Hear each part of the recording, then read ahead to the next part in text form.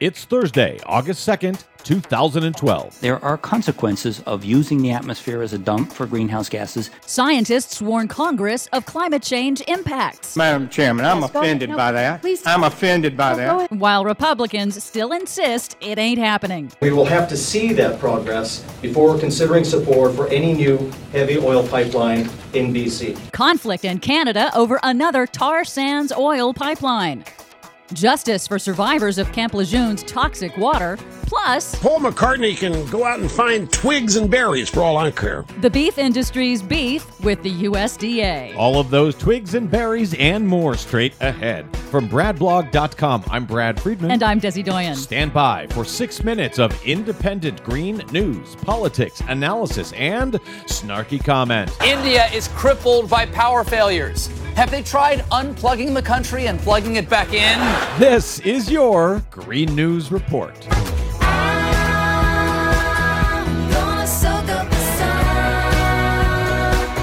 Okay, Des, a few oil industry fun facts before we get started, courtesy of Think Progress. Every hour so far in 2012, the 5 largest oil corporations have recorded a $14,400,000 profit. That is in every hour so far in 2012. Wow, that's a lot of money. It's a lot of money, and our U.S. government continues to give them many, many more millions each and every hour. Well, money is also the matter up in Canada, where there's a battle brewing over tar sands. It's not the proposed Keystone XL pipeline in the U.S., but another proposed tar sands pipeline that's dividing Canada. British Columbia's Premier, Christy Clark, is withholding permission for the controversial Northern Gateway pipeline, which would carry heavy tar sands oil from neighboring Alberta across hundreds of miles of British Columbia wilderness to British Columbia ports for shipment to China. BC's Environment Minister Terry Lake, though, says much more needs to be done to reduce the environmental impact of any pipeline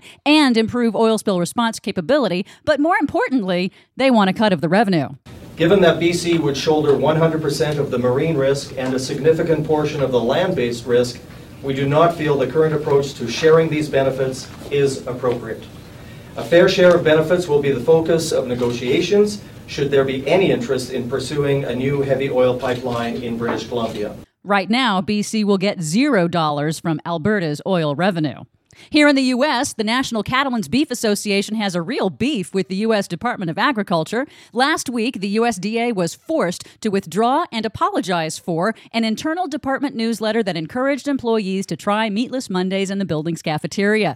That's a program started by vegetarian Sir Paul McCartney of the Beatles as a simple and painless way to help individuals reduce their environmental impact by going meat-free on just one day of the week. Now, does the USDA work with only beef producers, or does the A stand for agriculture, as in corn and other vegetables? Oh, indeed. But the powerful meat industry lobbying group, the National Cattlemen's Beef Association, was totally outraged. They said the very idea of Meatless Mondays, quote, should be condemned by anyone who believes agriculture is fundamental to sustaining life on this planet. Oy. Justice for the survivors of Camp Lejeune water contamination. The Republican-controlled U.S. House has finally passed some legislation that would cover the medical costs of hundreds of thousands of Marines and their family members who have suffered high cancer rates after decades of exposure to contaminated drinking water at Camp Lejeune, North Carolina, the largest water contamination case in U.S. history. Well, that's very thoughtful of the Republicans. Unfortunately, the legislation comes too late for many. The contamination took place between 1950 and 1985, and thousands of victims have since died.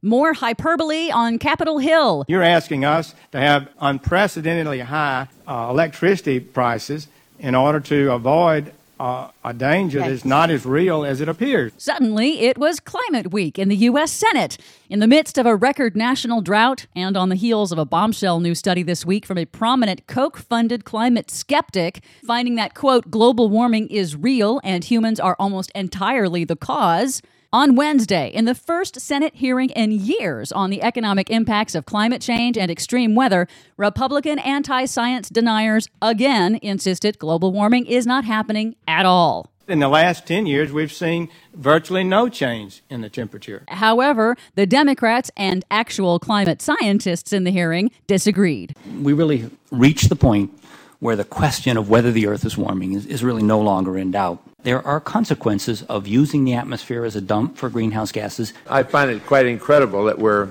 raising the question about whether global warming is a real problem. Global warming is certainly not a hoax. There's no hoax. There's no conspiracy. It was a contentious hearing. Glad to hear that there actually was one in the Senate, which is controlled by Democrats. So where have they been all this time, Des? Fighting with the Republicans, as usual. I couldn't help but notice that Chairman Barbara Boxer's end to the meeting may have said it all. Okay. Wow. For more on that hearing, the other stories we covered today, and the ones we couldn't get to, please check out our website at greennews.bradblog.com.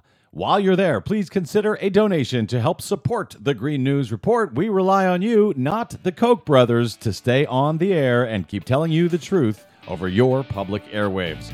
From bradblog.com, I'm Brad Friedman. And I'm Desi Doyen. And this has been your Green News Report. Okay. Wow. It's money that matters. Hear what I say.